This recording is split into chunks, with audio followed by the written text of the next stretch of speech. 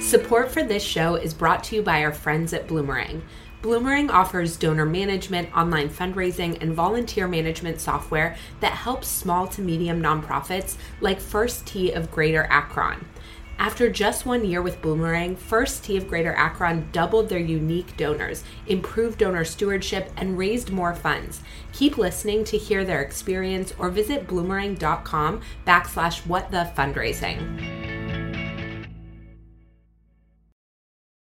Part of understanding and doing this well is accepting and embracing that humans are human, and we have a little bit of ego about this. We want to feel like we were the ones who made the difference.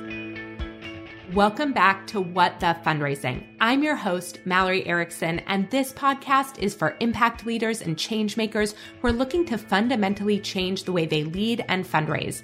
This episode is brought to you by our friends at Feather. Today, I'm interviewing Evelyn Gosnell.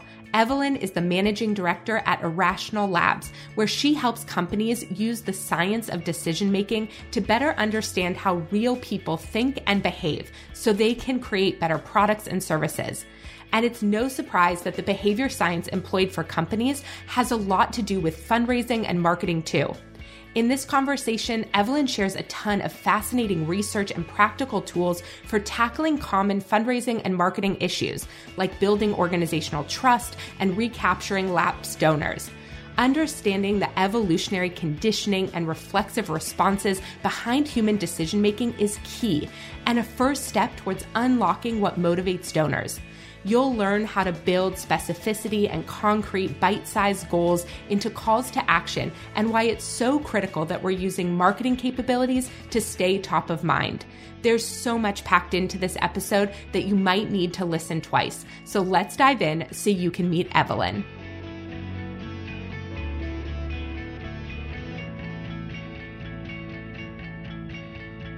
Welcome, everyone. I am thrilled to be here today with Evelyn Gosnell. Evelyn, welcome to What the Fundraising. So happy to be here. So why don't we start with you telling everyone a little bit about you, your journey, what you do today. I'm so excited to be diving into this conversation with you. So I work at Irrational Labs, which is a behavioral design firm, and we work with companies to help use behavioral design to solve for good. So a recent example would be we worked with TikTok, who contacted us and said, hey, can you help us with this huge challenge of misinformation? How can we understand human psychology, what drives behavior, and apply those insights into the specific TikTok user flow to reduce the spread of misinformation? And so we did this exact work. We looked at the literature review. We looked at the specific context of the TikTok app and said, how can we do this? We designed an intervention that once it was launched, reduced the spread of potential misinformation by 24% against a control group. So this was tested in an RCT, a controlled trial where there's a control, and then the intervention. And we saw a 24% difference. After this, TikTok was thrilled with this result and rolled this feature out globally. Wow. Okay. For folks who are listening to this, can you just wind us back for a second and explain at the core what it is that you do at Irrational Labs? Let's start with what is behavioral science. And one way to think about this is in difference to economics. So raise your hand if you took economics back in school. And what did we learn? People act rationally. We maximize our own utility. We look at all the options that we have in front of us and we analyze them carefully and we choose the one that's going to maximize our utility. So we're perfectly rational in all times. And we, of course, know that is not necessarily true. So in behavioral economics, we don't make that assumption about rationality. We rather observe how people actually behave. So Dan Ariely, our co-founder, has a book on this that's called Predictively Irrational. There's these small ways in which we don't actually maximize our own utility. We act against our own self-interest, or we're influenced by things we maybe shouldn't be. And so our job at Irrational Labs is to take these insights about human behavior and help companies apply them specifically in their products. So we work with Google, we've worked with Lyft, we've worked with LinkedIn. Often we have worked with them to take these insights and again, solve for good. I love that explanation. And it's interesting because when you say irrational, I think some people might hear that and have a little bit of fear come up in them around if people behave irrationally, then perhaps we have less control than we think we do around our ability to influence people's behavior. But what you all are demonstrating at Irrational Labs is that there is a lot of science behind this irrational behavior. So can you talk to us a little bit about what you've seen in that space, perhaps specifically related to social good or fundraising, and we can dig in around some of those themes? Yeah, so I think two things. First, it's predictably irrational. So that's the key here, is that it's not just wildly unpredictable. There's ways in which we don't maximize our utility. Or again, I actually think that there's a positive spin to all of this, because if we were perfectly rational all the time, we would essentially be robots. And fundamentally, what behavioral science shows us, at our core, we are very human. And the good side of that, for example, we care a lot about others. If we were quote unquote rational beings, we would always act in our own self-interest. Even charitable donation would not necessarily be, oh, there's no tax refund. Cool. I'm not going to do that anymore. Right. So at its core, the fact that we're fundamentally human, I see as a positive. Okay. I love that. And so outside of rational decision-making, you're talking about emotion as one element. What are all the other elements of decision-making that fall into that category? There's a lot, and hopefully we get to chat through them, but let's just start with this core piece of donating, right? Of charitable giving. There's a term called warm glow effect, coined by James Andriani at UCSD, I believe. And it's this idea of like, when we give, we feel good about ourselves. And I think for me, there's something really useful to understand about that. I guess putting it bluntly, people donate, part of it is ego driven. And I think that's okay to like say that out loud, to admit it and actually lean into it. So like, you've had people donating, like make them feel good about that fact, show off for them. Don't make them post on Facebook, hey, I just donated this much. That makes them look showing off, but they want that show off effect. If you do it for them, that makes them feel good. That makes them feel magnanimous. That gives them social status. Those things are kind of important. Another example of this, another psychology that's related in this context, at least, is something that we call goal gradient effect. I don't know if you live in the Bay Area. I don't know if you take public transportation. I take public transportation sometimes. And what happens is, as I'm closer to the bus stop, I run faster. I don't see the bus. There's no bus. There's no rational reason. But as I'm closer to it, you just have this propensity. Do you ever do this? Yes, absolutely. I'm like, that's weird, but that's true. It's true. It doesn't make any sense. This is called goal gradient effect. When we're closer to the goal, our motivation increases. We're like, oh my gosh, I'm almost there. Let me make that final stretch. In the context of fundraising, what that means is we are more likely to donate when we're that last drop. There's a goal of $10,000 and you're the last 100 or 1,000 or whatever it is. You're the one who made the difference. You want to be the one to get that sense of completion. You made that difference. In our work, we're not fighting against these tendencies of how people behave. How do we incorporate them into our design, into our strategy? Interesting.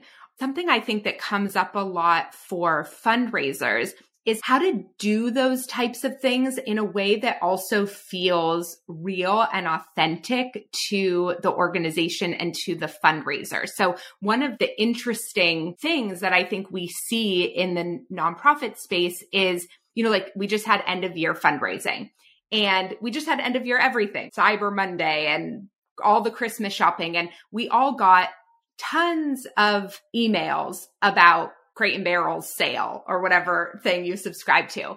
And we open them or we delete them. We don't really have an emotional connection to them.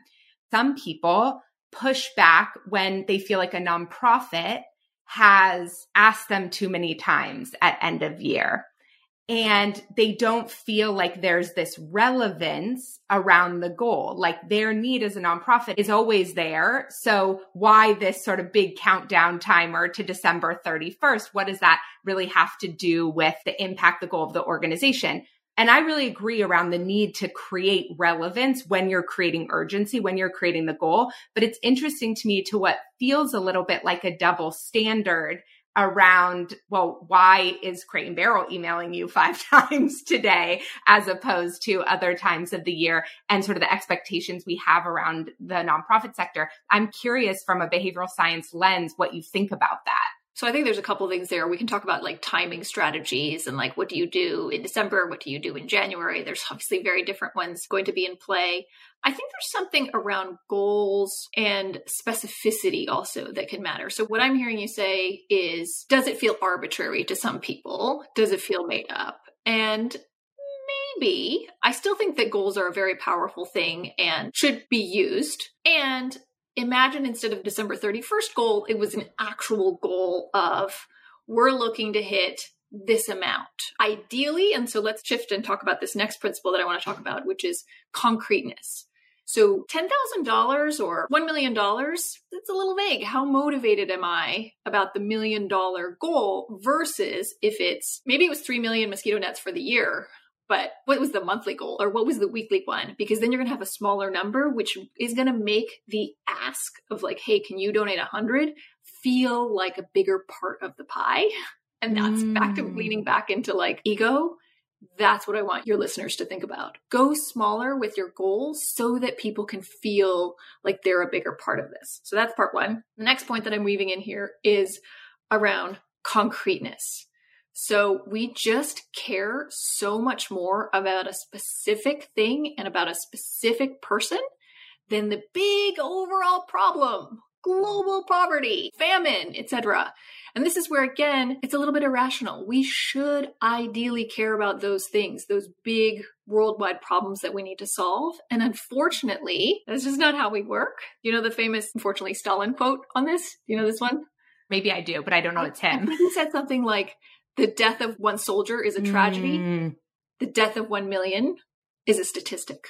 We should, quote unquote, rationally care much more about the 1 million. And yet the story of the single soldier and seeing his picture and knowing his name and his age and he's from this town, etc., is more compelling, more motivating for us. Then this is very well supported in the research, right? So there's a study at Carnegie Mellon. They were doing fundraising and they did this exact thing where they said, we're fundraising to help a clean water initiative in West Africa. We're going to help these villagers.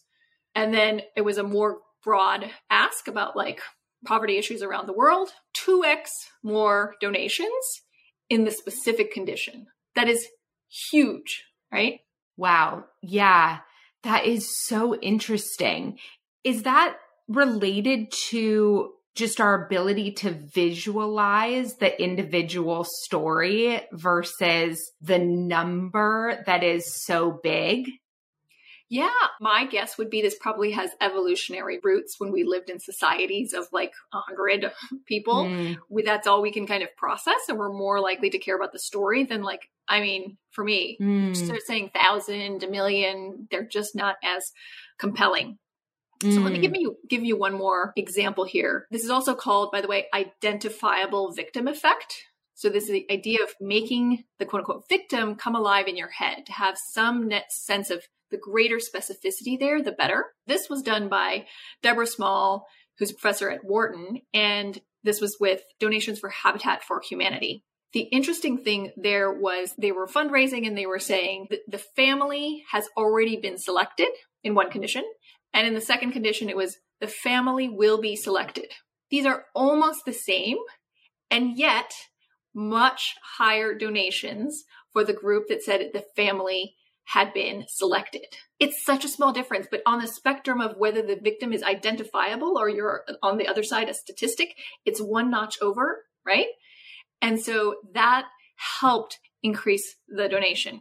And here's the kicker. If you try and then add statistics, so imagine you say, hey, this family, and they're in this town in Texas, and we're going to build this home for them. And, you're going to donate. Then you can add some statistics to really bolster up your argument. You're going to add some statistics, some gravitas, some credibility. Boom.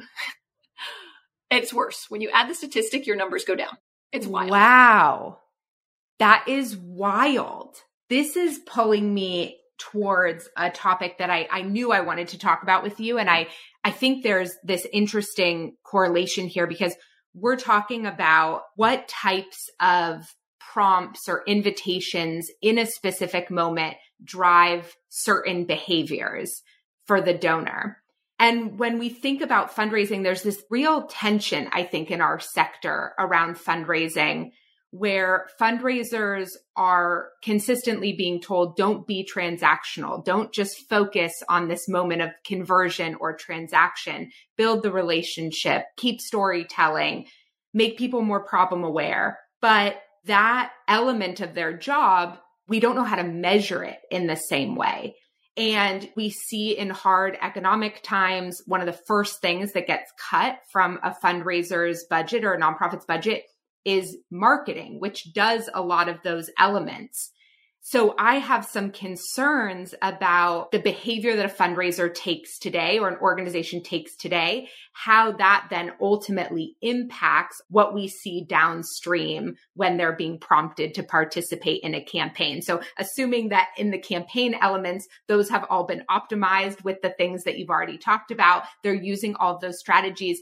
I think this is called recency bias about what we see today plays in our future behavior. Yeah. What you're talking about a little bit is how do we keep salient and how do we keep people caring about the thing, right? And so there is absolutely value in those reminders, in bringing back that connection. By the way, one principle that I would lean into heavily here is identity. For the first time ask, you should keep it small. I'm asking for this first time donation. But once you've gotten it once, you now want to create in that person an identity of like, oh, I support this. I am a supporter of the environment or supporter of insert the blank. You want to create that identity so that you're driving those repeat behaviors. So remember we started with my example with TikTok. So let me just come back to that one for clarity purposes. So one of the things we do in behavioral design, the first step is you do a literature review.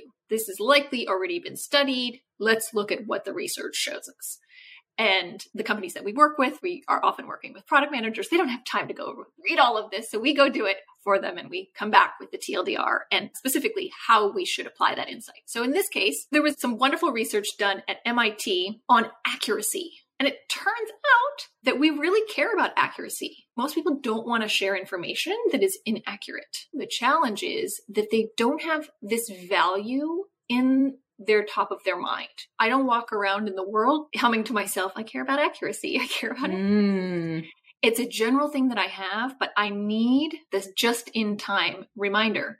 Because you can imagine a world where you're solving for misinformation and you want to generally teach people, 100th video on TikTok is going to be an educational video on misinformation. That's one approach. A just-in-time approach would be when they're seeing a video that's been flagged by the content moderators as potential misinformation, we put a label on it. In the wording of that label, we used words about accuracy. We're reminding them of their value of accuracy. This was part of the background of why this intervention worked. To tie it back to what we're talking about here is people may want to be magnanimous, may want to feel generous, may care about the environment or women or whatever the issue, but we want to bring those examples top of mind. And the closer we can tie them, the better. I think this would be very difficult from a marketing standpoint, but if in your marketing email, if I got to tell you that, by the way, you donated to this woman who's this age and here's her picture and she got this from your donation, that's just going to be much more powerful. The more specific you can get, the better. Maybe logistically challenging to do, but that would be the ideal. Does that make sense? Yes. And maybe I don't understand recency bias, like exactly what that is. But I think what I hear you saying in these examples is the more we are building the identity between the donor and the organization in all of the touch points, the more motivated they'll ultimately be when they're being given a prompt to behave a certain way again. So if we can reflect back to them in those marketing touch points, their values that made that thing happen, whether it's how their donation was used or the shared values that allowed the organization maybe to have a legislative win, for example, and they were part of signing the petition. If they're really intentional about reflecting back the shared values to the donor, that's going to continue to build that identity piece. And then the downstream impact of that is going to be reflected in their fundraising. Yeah, exactly. You want to bring it top of mind because life is busy. They're doing a lot of other things. And so you want to build that story and with concrete recent examples so that they're top of mind. So when the next task comes, that sense has already been built up. So let me give you an example of this in the weight loss space that I worked on called Shape Up. And this was about creating a daily habit of stepping on the scale. That is correlated, by the way, with weight loss per the research. So again, we're going to incorporate that in our product design. And so we did something that many products do, which is streaks. We wanted people to have streaks. I don't know. For me, it's Peloton. I have to maintain my Peloton streak. This is loss aversion. This is the principle of loss aversion, that we value something that we have. We don't want to lose it. So that is what we had in play here. They're very helpful in some ways, but the risk of streaks is the moment that someone breaks the streak is the highest probability moment that we might lose them. So in the design of our dashboard, we did not want to just have front and center your streak and you're at 99 days, 100, 101, 102, 103, and then all of a sudden you're at 0. That is just a big deal. So what we did is in the design, we put Shape a member since in addition to the streak, so that there's now 2 narratives happening at the same time. Yes, I had a streak and I did break it. But overall, look, I've been a Shape a user for 3 years. And that's more important than 100-day streak. So that's what I'm talking about, like identity for you all. How do we build that as a core part of something that they see themselves as? So it's less of I'm a one-time donor to X, but I'm a supporter of this. This is what I do. This is who I am. Okay, this is really interesting when I think about lapsed donors. So a donor who hasn't given in the last 12 months, but had given consistently before that. We know in fundraising, like sharing lifetime value with donors can be really helpful, which is to your point, I've been a member since, I've been giving since, and throughout my entire experience with the organization, I've given blank. And I wonder how the research that you're mentioning here could impact how a fundraiser behaves when a donor lapses. Like, is it better for them to reach out to that donor right in that moment and sort of call out, like, we missed you this year? Or is that acknowledgement of the lapse, the streak break or something like that, damaging in some way to the person's identity, where it would be more beneficial to not necessarily mention it, but do something really intentional to prompt them to give? Yeah, that's a great question. I'm not familiar with any research on this specific thing. We could look it up and see if there is. That's, again, what we should always do. My intuition would be that you would want to go for it right away.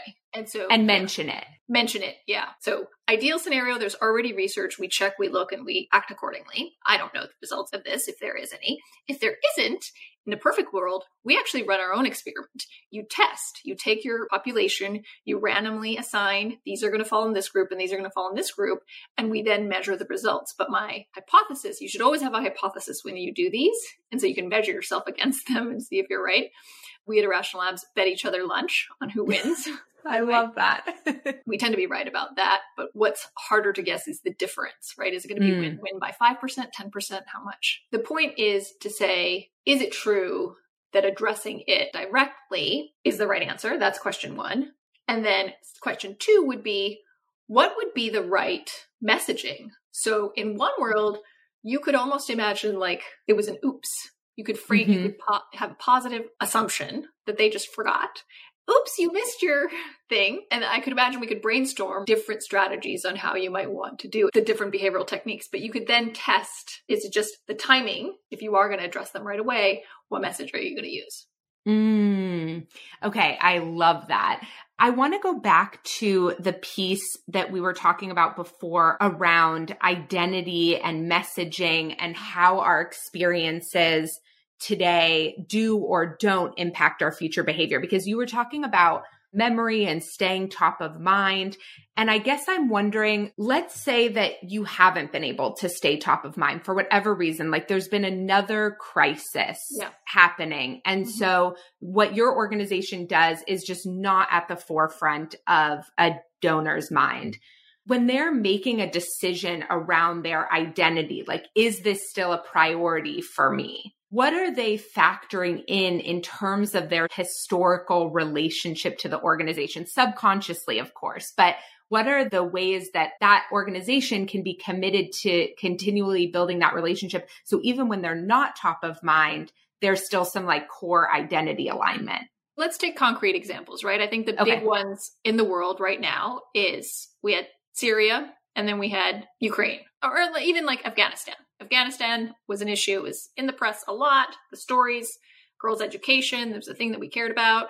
And then the war in Ukraine starts and there's just less mental mind share, number one. And two, maybe there actually is a smaller pocket. Maybe some people did give to Ukraine. And so now they've given to Ukraine, and how do you get them to give back? I certainly am not going to stand here and say, cool, the trick is behavioral science and you can get your donations all the way back up to what. I can't say that. I think it's a real challenge, this idea of primacy and what's salient in our minds. So I think you're up against a big hurdle. And so, yeah, how do we lean into the people who donated to girls' education in Afghanistan before? How do we get them to reconnect with that? I think that is the challenge on the table. One thing we haven't talked about yet, but is certainly a tactic that can and should be used, is the idea of norms. Social norms is basically like, other people are doing X, so you should do X. And this is another one that falls into irrational, because we don't pride ourselves on this. If I tell you, you just follow the behavior of others, right? This doesn't make us feel good. And yet it's a super powerful thing. There was one study, I like this study, it was done in Sweden, and it was telling Swedish students, I think the fundraising drive was for people in Uganda or something. And they told students that, by the way, 70% of Swedish students donate to this initiative. That's group one. Group two is, by the way, 70% of Swedish students at this university, insert name of university, your university, donated. So not only is the norm more powerful than not giving the norm, the more specific norm is more powerful than the general norm. So in a world where, let's say, pockets are tighter, we're in economic tighter times, how do we kind of create this norm of, by the way, people are still donating, others are still finding a way to donate. And the more specific you can make that norm closer rather than the population in general. It's like women in Wisconsin are still donating, or narrowing the group to greater specificity. First Tee of Greater Akron needed to switch from an outdated donor management system to something more user-friendly. With Bloomerang, they found that and more. Executive Director Josh Smith commented, "We love Bloomerang. It's saved time. It's helped us raise more funds." By investing in a donor database that they actually loved using, First Tee of Greater Akron was able to raise more funds and continue creating lasting change in their community. To listen to the full interview with First Tee of Greater Akron, visit bloomerang.com/whatthefundraising or click the link in the show notes. That has some interesting implications when I think about Facebook ads, for example, that drive towards donation pages or campaigns and the ability to segment audiences based on certain identifiers and then create copy that really aligns with the audience who's going to see it. There are some ways in which we can do that inside our email systems with location and perhaps other demographics we've collected, but that's really interesting to think about and really good to know. I don't think it's something I'm seeing a lot in the fundraising space. So I appreciate that. Yeah. And I think if I were doing this, I would explore, for me, it would be an open question of what type of norm should I set? Question one is like, what do I have access to? You could think about it demographically, like women in Wisconsin, if I'm targeting a woman in Wisconsin, or it could be interesting to target behaviorally. So let's say last year I donated twice. So could I group you with people like you who donated twice, donated this much? You know, there could be something to explore there. This is how behavioral sciences mind thinks. Like, I would explore it. Could I be wrong? Maybe. Let's test it. Yeah, that's really interesting. So you were using the term identity before, and you're talking here about norms. Is there a difference between norms and identity, or are norms the identities that the organization is reflecting back? So when I was talking about identity earlier, I mean building up this idea of the donor's identity as a donor to X. That's what I mean. So You're a supporter of women in Afghanistan, building me up with that as part of my identity. So now this decision not to donate, it's not a yes, no. Right now it's like, can be easy for me to decide, no, I don't want to donate. But if you make this part of my identity, I am just someone who supports women in Afghanistan. It's less of a decision. Like it's already a foregone, it's closer to a foregone conclusion if you've successfully built my identity as a supporter of women in Afghanistan. Does that make sense? Yes, absolutely. And do you have some additional strategies around that? You shared about sort of the reflection back of values. Is there anything else we can learn from behavioral science around how we build that identity? Yeah. So I think you talked a little bit about the history of donation. So behavioral design is about getting very specific. So how could I show you visually? Let's say you donated for the past 4 years. I wouldn't just put the number Mallory, 4 years. I would show the year 2018, donation, check. 2019, donation, check. 2020, check. I would show it more. I would try to think about how do I make this more compelling so it looks like there's something missing. 2023, oops, there's a gap. Whoopsies. How do we fix this? Versus just taking just the number 4 years. And by the way, I would do the timing and the frequency. Don't do the total number because, of course, that's just going to be like, look, I've already donated $10,000 to you all. You don't want to bring that in most cases. I love that idea of that type of visual and using additional engagement strategies. So it's not just a number that gets lost in there, but it's really clear. I love that. Something that keeps coming up for me as you're talking, and I don't know exactly what this relationship is, so this question might be a little bit unclear, but donor trust is a very common thing we hear talked about. We hear a number of statistics around donors not trusting nonprofits for a variety of reasons. I've seen some mixed signals around that in recent years around whether or not trust in nonprofits is going up or down, but it's certainly a very common fear of nonprofits that they are not building donor trust. What works in terms of building trust with your community and what breaks trust? Short answer is transparency is the key to trust. And with companies, when we work on this, you can also even call this operational transparency. This is like being clear about the things that are happening behind the scenes. So cheesy example, you call an Uber. You're waiting for a minute and a half, 2 minutes. What does Uber do? It says, oh, right now I'm looking for drivers. Right now I'm matching you with driver. Right now the drivers are coming to you. So you're explaining the steps that are happening and helps people not be as annoyed with the time. And this is what we call operational transparency. And we've seen this in countless examples of how do you more clearly, more act in the donor's best interest, not just in your own best interest. That's another key component of trust, is acting in the other person's self-interest. So I think that's something to think about as well. That transparency piece is really interesting to me. I feel like in the nonprofit sector, what it rubs up against is a lot of perfectionist tendencies and a lot of fears around not appearing perfect or having it all together or all buttoned up. The operational transparency piece is more clear for me around letting people into the process. And I actually think that holds a lot of really interesting implications when we think about how to build even campaign transparency or project and program transparency, where we aren't running fundraising campaigns that are like solve world hunger with this like $25,000 campaign that we all know is not going to solve world hunger. But how do you think about it in terms of when something goes wrong? How does an organization or company balance that perception of confidence and having it all together with that transparency piece in a way that maintains trust? Yeah. So let me give you an example with companies that we work with, but let me give one that could be a little bit closer to you. And this is, I think the city of Boston did a really nice initiative here on something really simple, potholes. You can imagine potholes are annoying, people don't like them, and it feels like they're never getting fixed. So what they did is they created a website and all of the pothole issues were captured on there. Were they all fixed right away? No, but what you could see is like, you know what, that one over there was an issue and now it's fixed. And now this one over here is getting fixed.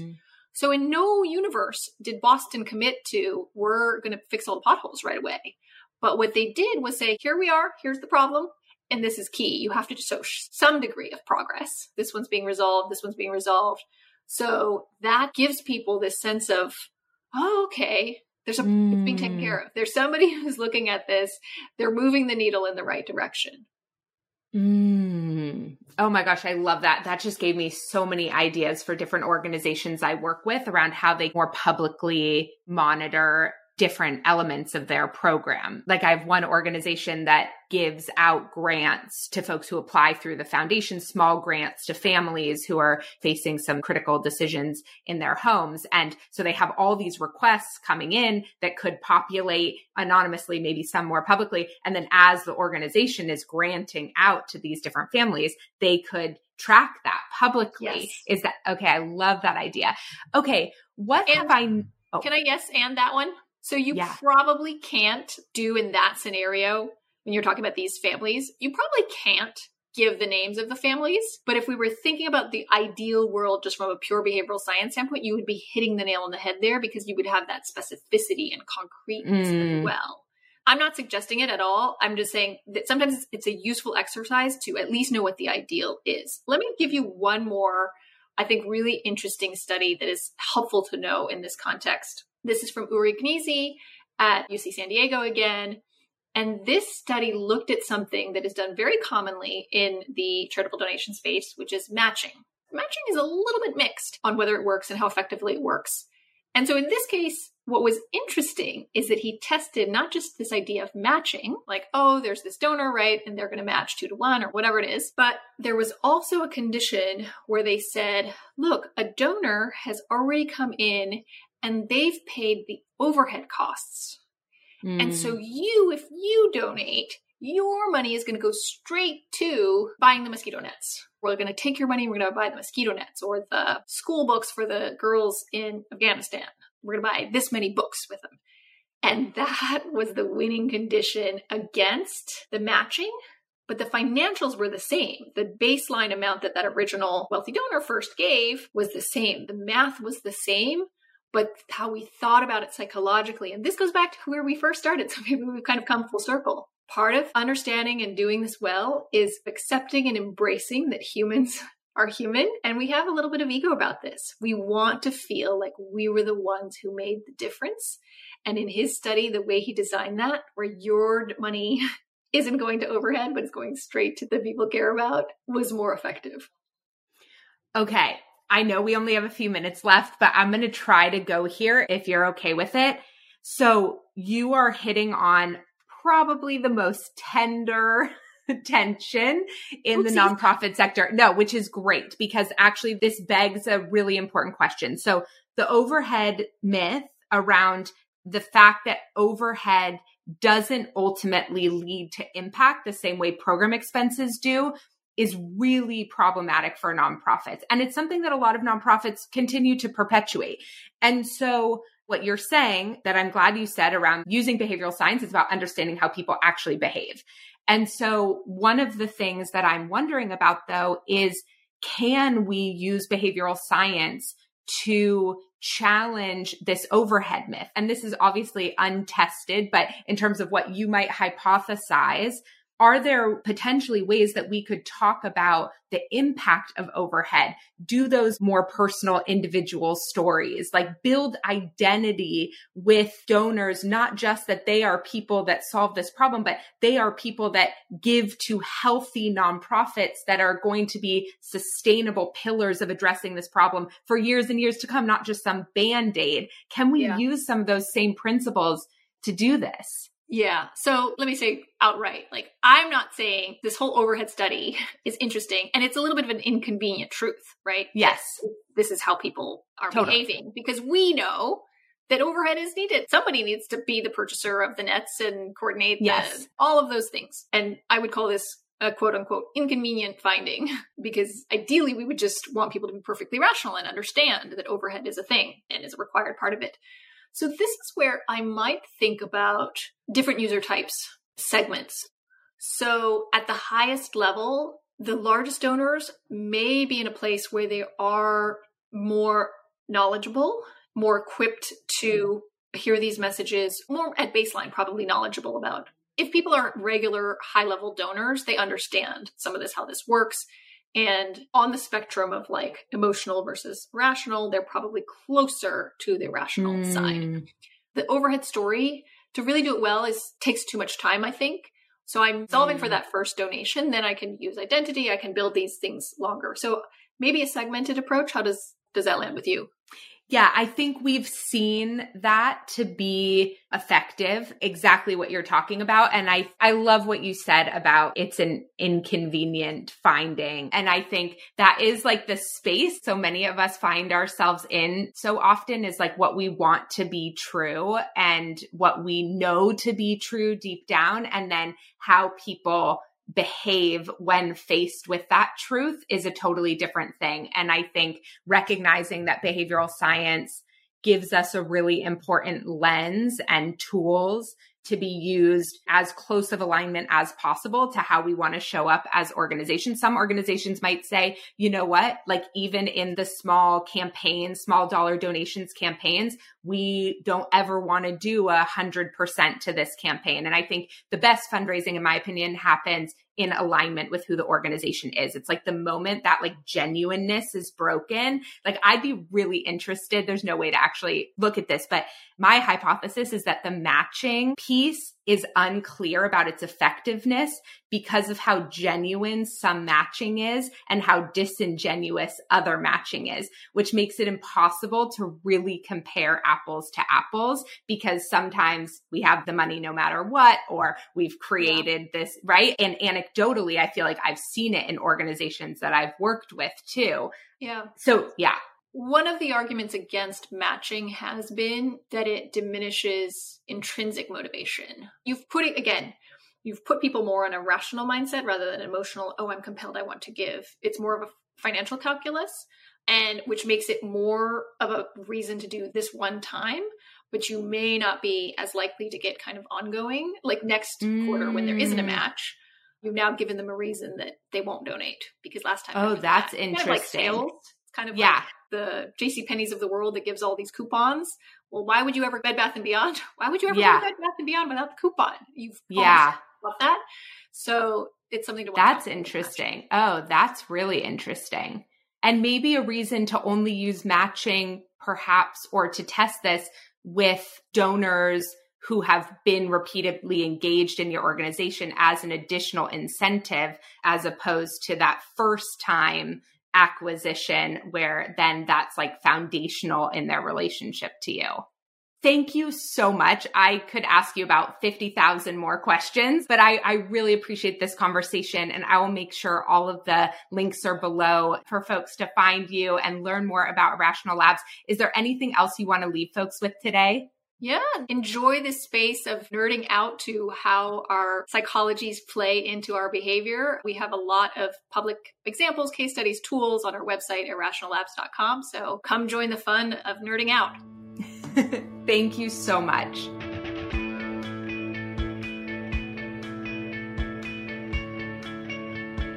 All right, there is so much inside this episode. I wasn't lying about the fact that you might want to listen to it twice, but here are some of my top takeaways. Number 1, human behavior may be irrational, but it's also predictably irrational. So there are specific scientific principles that we can understand and leverage around donor behavior. Number 2, the more specific and concrete your goals, the more easily relatable and donatable your constituents will find them. Number 3, I thought it was such an interesting data point that far from bolstering your cause, research has shown that adding statistics to heart-centered pitches can actually drive donations down. Number 4, if you feel like your organization's cause has been sidelined by other world events, you need to look to reconnect through specific examples of peers who have remained active donors. This is where marketing continually comes in. Number 5, here's an idea for reaching out to donors who have given historically but missed a year. I love what Evelyn said about providing a visual cue that shows the long-term commitment as well as an interruption and demonstrate that it's not too late to get involved. And then lastly, that operational transparency piece is a huge component of trust building. I loved that so much. And again, this is where fundraising and marketing have to come together. Don't be afraid to give donors a window into your nonprofit's on-the-ground reality, however imperfect.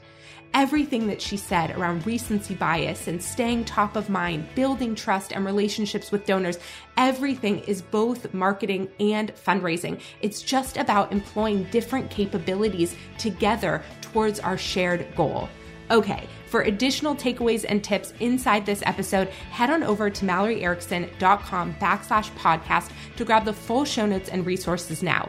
You'll also find more information there about Evelyn and our amazing sponsors, Feather.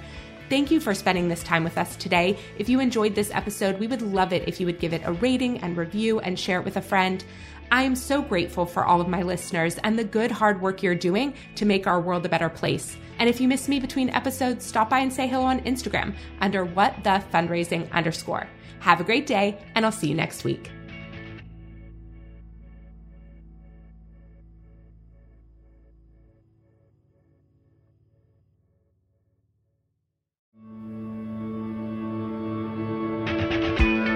Hey you, I hope you're loving all the free value you're getting right now from our guest.